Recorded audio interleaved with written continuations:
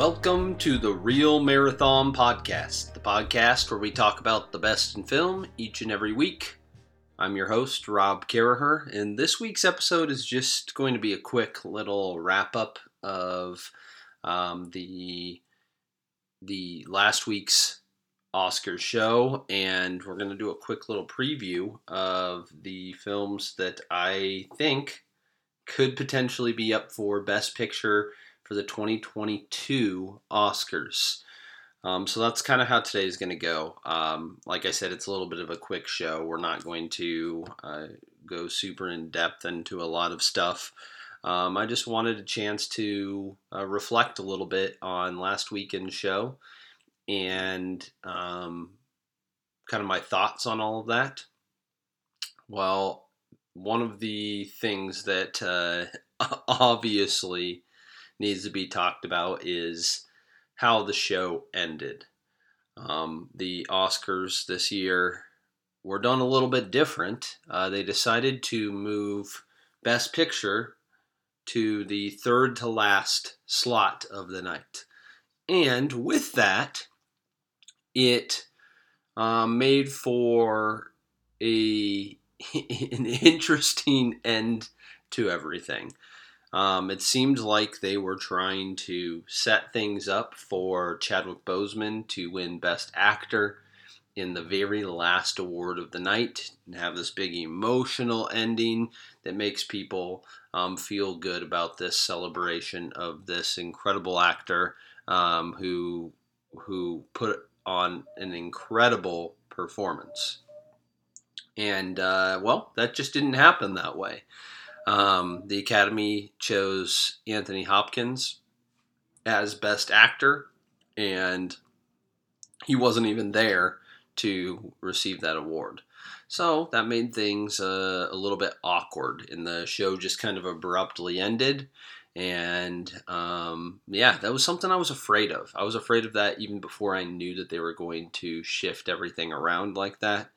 Everything had been trending toward Anthony Hopkins winning Best Actor, and I wasn't ready to make that prediction, just based upon all of the information that we did have. But it ended up playing out that way, and I feel really, really bad for Chadwick Boseman's family, and there's a little bit of this whole where the Academy is never going to be able to acknowledge him again for a current year performance. Maybe they end up giving him some sort of award for his work that he has done up to this point, but that was their last opportunity, and they missed it. And I gotta say, Anthony Hopkins' performance in The Father was probably the best performance of the year, so it was much deserved. It's just the way that it played out. For so many months, Chadwick Boseman was that front runner, and it felt like it was going to be kind of a coronation. And then things got a little fuzzy when the BAFTAs decided not to give it to him. So we ran into this problem. That's the problem with these long award seasons. I think if it was a normal year and The Father had been released along with a lot of these other films, then maybe we wouldn't have seen that built-up anticipation, and that Anthony Hopkins would have won along the way, and then it wouldn't have been quite as devastating. But that's how that played out, and there's not much else you can say about that. But the sad part about this, in addition to how it made me feel toward Boseman's family, is how it made me feel about those celebrating Nomadland, and how it was almost a stolen celebration for them, because they were rushing everything at the end, and that wasn't how the night ended. The fact that they would move Best Picture up is just disappointing, because that is kind of the best opportunity for a large group of people to have a celebration. And when you put it earlier in the show and then switch gears so quickly, it steals that moment from them. And so that was also a mistake, just beyond them trying to go for something that they had no control over. Um, so those are some big, big mistakes. And I think that the Academy has probably learned their lesson, and they will never mess with that sort of the playing out the way that the awards are given ever again. Just probably isn't going to happen, and that's a good thing. I didn't mind that they messed around with some of the other categories. Opening with the screenwriting categories was kind of cool. Um, Even having director earlier in the night wasn't too bad. I just think that you can't have best picture anywhere besides that last slot. And I know people have said that that was the way it was in the past, but this is different because this is a spectacle for the entire country, the entire world in some cases, to be able to watch. And so they're looking for that, for those big moments. And when you steal that from a film like Nomadland, then it just fizzles out, and that's where we ended up with the situation that we ended up with. Um, I do have to say, overall, I really enjoyed this show up until that last probably 30 minutes, when not only did they feel like they had to rush, but it just was not the way it should have played out. Um, the the way that it was designed felt more intimate. It felt like it was more genuine in trying to honor a lot of these people. They should have included clips of these films, especially the performances, when costumes were given out, showing the costumes, um, and kind of putting that in with whatever is being said over the top, uh, because that's a way to really showcase these performances and this work. And so if they would have done that, I think that it wouldn't have added any much more time. They just would have played it over the top of anything that was being said, and I think it would have been a little more effective and made it more enjoyable. But a couple things that I did think were really good, and then were kind of undercut. The Academy is clearly trying to be more inclusive, and not necessarily just playing to the mainstream. One area that I thought was pretty cool was having Bong Joon Ho give Best Director, and having him, obviously Korean, he speaks Korean, and having him give all of that in Korean, with some subtitles or a translator, was pretty cool. Uh, and then the way that he had uh, basically asked a question to the nominees and then was able to read their answers. It was kind of cool just to have that all in Korean, and a celebration of the diverse languages that are a part of the cinema world. One of the things that is cool about the film industry is that um, it doesn't discriminate against who you are. Film is the same, and it can be made in any language by any individual, and that should be celebrated.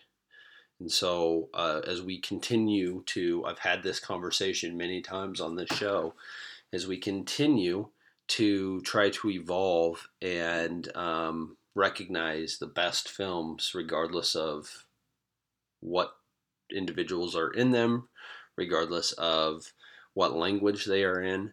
Having an award show that also recognizes this by putting people like Bong Joon Ho on this platform and allowing him to do it in the way that he wants to be able to do it is pretty cool. A lot of the presenters were diverse. You got a good representation there. Um, They had Marlee Matlin, who she she presented a couple awards um, using sign language and had an interpreter there. That was really cool, especially in a year where they were recognizing a film that was very much based upon recognizing the deaf community. There's a short that had something to do with that. Next year, CODA, which Marlee Matlin's in, could be a player, and so like getting to recognize some of this is pretty cool. Overall, it was an enjoyable show for me, and maybe I was in the minority because it didn't have the big spectacle that a lot of the previous shows have had. But I enjoyed it. If they hadn't messed up the order at the end, and if they had shown more clips to really put this work on display, I think it would have been a close to perfect show.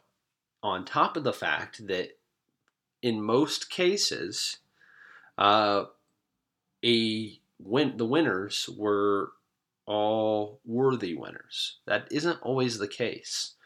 And even though I didn't necessarily agree with every category, and I would have picked different winners in a lot of these categories, the winners that did win, they were worthy of it. And I think that they were well done. And so I have um, no concerns about who the Academy chose. The only area that felt a little bit sad, and it's not to take anything away from Anthony Hopkins or Frances McDormand, but to have this celebration of diversity throughout the show, and then to turn around and finish the show by giving Best Actress and Best Actor to two white veterans who have won before,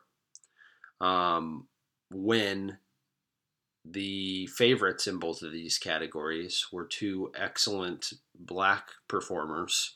Um, that is a little bit problematic, especially when that's what you decide to end the show with. And I know they don't have a lot of control over that, but I think it shines a light on how we still need to be more representative in the academy, and uh, we need an opportunity to reward some actors of color that deserve to win, that have not been able to win because there is that hurdle that is somewhat systemic racism within the institution of the academy. And so that's going to be something I'm continuing to look for, is how the Oscars rectify that. And I know they're putting some things in place to try to make the awards more inclusive. And so I hope that that ends up happening. And once again, I thought Frances McDormand was great. And I thought Viola Davis was great. So I don't think that you could have gone wrong either way in terms of who they chose. It's just, it doesn't look good.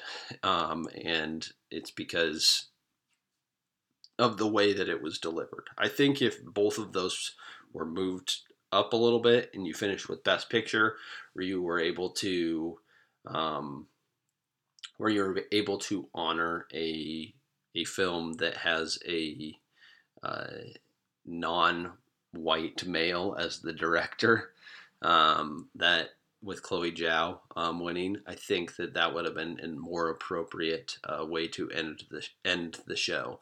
And I think that also the fact that you stole that moment from a female director who happens to not be a white person, from getting that final experience, that's also not too good. So anyway, that's my thoughts on the Oscars. And it had great potential to be a fantastic show that was really special, and they just messed it up there at the end, which, they took a chance, they took a risk, and they fell flat on their face. All right, so I'm just going to kind of wrap the show up here by, first of all, I want to talk about that I made some predictions back on February 28th of 2020 when it seemed as though the Oscars were going to be a year from that point. And my predictions, these were the 10 films that I predicted would be nominated for Best Picture: West Side Story, Dune, Hillbilly Elegy, The French Dispatch, Mank, Minari, Nomadland, Tenet, The Trial of the Chicago 7, and Ammonite. Well, because of the pandemic, West Side Story, Dune, and The French Dispatch all got pushed to the following year. I missed big time on Hillbilly Elegy because that film didn't end up being a huge Oscar player. It did end up getting nominated for 2, so at least I was somewhat in that range, but it wasn't anywhere close to being considered for Best Picture. It wasn't that great of a film. I probably actually liked it better than the average critic, but it still wasn't that good. Had a great performance from Glenn Close, and the makeup that they used for her was fantastic. So I'm glad that those 2 things did get noticed by the Academy, but yeah, otherwise I missed big time on that. I did get Mank, I got Minari, I got Nomadland, and I got The Trial of the Chicago 7. All 4 of those did end up getting nominated for Best Picture. And considering how funky of a year it was, and that this was way over a year in advance, that's not too bad. I will take 4 out of the 10 as those that ended up actually getting nominated. Tenet got nominated for a couple things, and it just did not end up being as good of a movie as I had maybe anticipated. And then Ammonite, that kind of just fell off. I never ended up seeing Ammonite, so I will have to watch that. But it felt at the time like it was going to potentially be a player, and I did have it in the 10th spot because I wasn't as confident about that. But yeah, that's the way that it ended up playing out. So here is my top 10 films that I am predicting for next year. We're going to have some that returned because they got pushed back. And so I still have West Side Story as number 1. I'm pretty confident that that is going to get nominated for Best Picture. And it's just because of the people involved. Steven Spielberg almost always gets nominated, and I just think it's going to get there. Number 2, I have The Tragedy of Macbeth. This is a Joel Coen film, stars Denzel Washington and Frances McDormand, so I think that's going to be there. I also have Soggy Bottom, The French Dispatch, so there's The French Dispatch again. House of Gucci, Dune, Cry Macho, CODA, Luca, and Next Goal Wins. So this year is a little bit more challenging because there's a whole bunch of films to choose from. Basically, every big name director is going to have something that comes out this year because a bunch of stuff got pushed back. So I would be surprised if I got any more than 4 of these correct, just simply because there's a lot more to choose from, and we haven't seen most of these. The only one that we have seen up to this point is CODA, and I feel like it has a really good shot at getting in. It just has the right feel. It's a well-made movie. It's not going to probably win because it doesn't have I don't think it has quite what it takes to win, but since they are expanding the field to 10 nominees this year, where there's a definite 10 nominees and not just a possible 10 nominees, I think it has a much better shot at getting in. I kind of have the same feeling about Luca, which is a Pixar film, which will be coming out in June. Um, I think when there are more nominees, the chances of a animated film getting in are much greater, and so I am going to include that in my Best Picture predictions. So those are going to be my predictions for now. And as the year goes on, I will probably adjust them as we find out a little bit more about those films. And so that's going to do it for today's show. Next week, we will return with a new review as we pivot into talking about films that are potential award players for next season and some of the big films that we should all be seeing. So we're going to be doing a review of The Mitchells vs. the Machines. And this is a Netflix film. It came out on this past Friday. And so you can already watch that. But we're going to do a review of that on Mother's Day. And I will be bringing in my new co-host, my brother, Danny Carraher, and we are going to talk about that film, as well as we're going to celebrate Mother's Day by doing a countdown of who we think are the best mothers in cinema history and the worst mothers in cinema history.